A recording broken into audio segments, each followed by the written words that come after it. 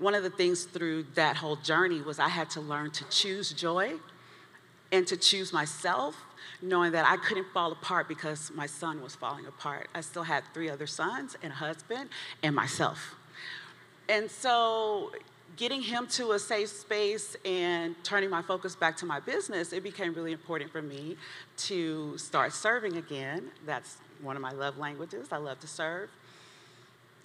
It was coming to this community, literally coming to this community and understanding that the magic is in this room, that money loves speed, and that manifested itself in many ways for me.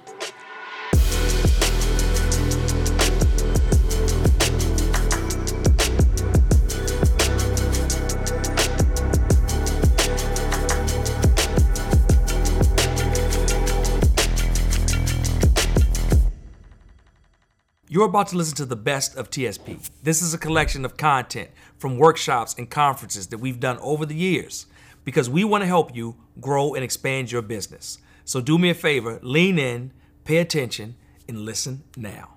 My name is Tony Harris Taylor from Houston, Texas.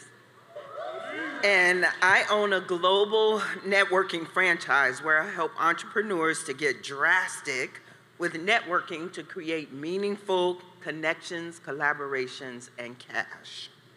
My question is for Nikki. So I've known Nikki a long time, and I remember when.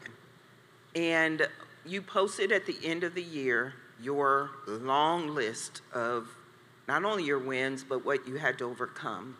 2 things that stuck out to me was the mindset shift you needed to know you could reach $1 million business. And the second one was you had family who had mental health challenges. Your son had mental health challenges.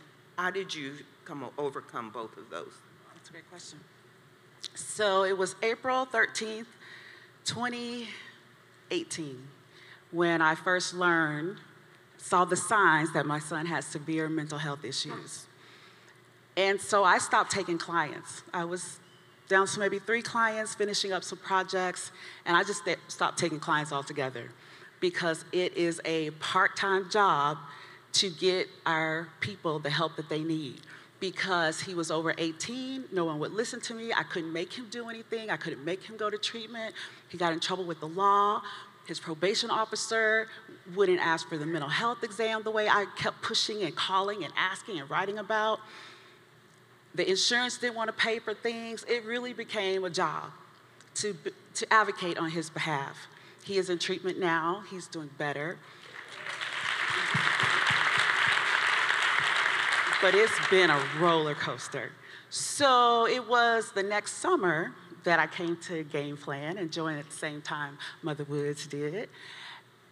And I was ready to turn my attention back to doing things that made me happy and brought me joy. One of the things through that whole journey was I had to learn to choose joy and to choose myself, knowing that I couldn't fall apart because my son was falling apart. I still had 3 other sons and a husband and myself. And so getting him to a safe space and turning my focus back to my business, it became really important for me to start serving again. That's one of my love languages. I love to serve.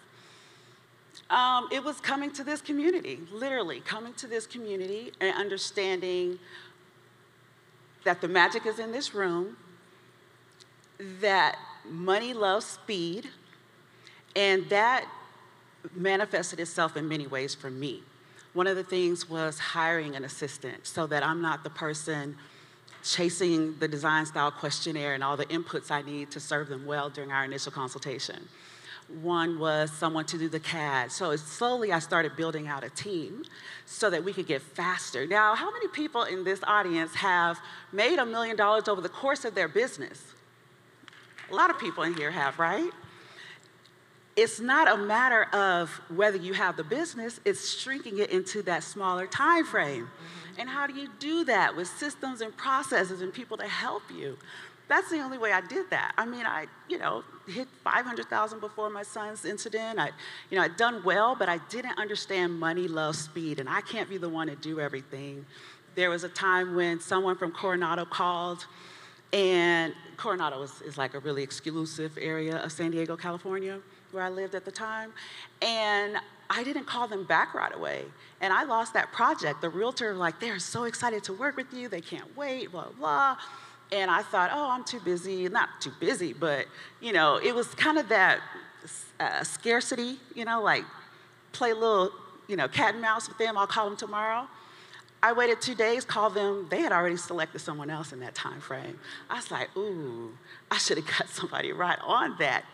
And yes, I was busy, but at the time I didn't have help to get that person to a discovery call. So I shortened every single space in my sales funnel. I also shortened fulfillment.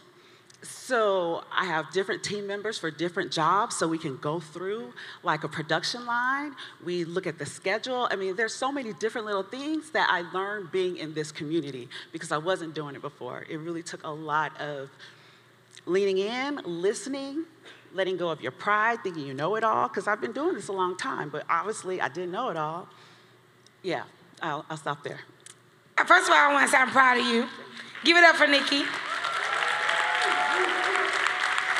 So I don't know if it's a fun fact, but it is a fact that Nikki and I have had a lot of conversations about our children. I don't know if you have ever had to support a family member with any mental instability. I'm so happy about the fact that we are giving to silence the shame. I hope we can put that on the screen. But one of the reasons why I'm super happy is because for years, me and Nikki have, I don't want to say suffered, but we have endured and we've worked with our children through some very, very difficult times.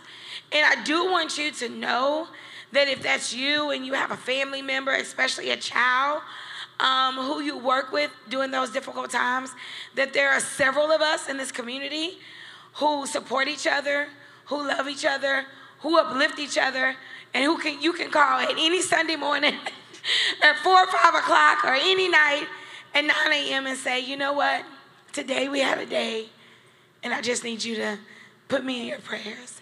Because we do that. And sometimes taking care of our family, our children, can take us off of the other things. And don't think that just because you make money, those things disappear. So it's so important for us to address mental health in our communities. I'm so glad that you asked that question, because those are the questions that we don't ask. But sometimes those situations literally rob us of the confidence of going after our dreams. And I just want you to know that if you're dealing with that, you didn't do anything wrong. And if you need support, so please let us know. Now, what I want to share is that we've got more great episodes. And what if I told you the episodes coming up are even better? We've been in the lab, we've been in the studio, and we've been interviewing some of the best and brightest in the Black community that are ready to not only come and share their stories, but come and share specific strategies that you can use to hit the next level as it relates to your business, as it relates to your bank account, sometimes even as it relates to your boo, right? We might even have a couple more relationship conversations here. But it all starts with you making sure that you lock in and you join us every single week. We release new episodes. Also, if you are not already, I want you to make sure you're watching the full videos of the episodes on The Convo, our new network catered towards Black business and Black wealth. You can find us at www.theconvo.tv online. You can also get a free registration and get access to the app on your Apple and Android devices, on Roku, or even on the Amazon Fire Stick. We're everywhere that we need to be in order to give you easy access to the information that we have. It's a new day, but guess what? We need you to make sure you're tuning in, and we also need you to help us spread the word.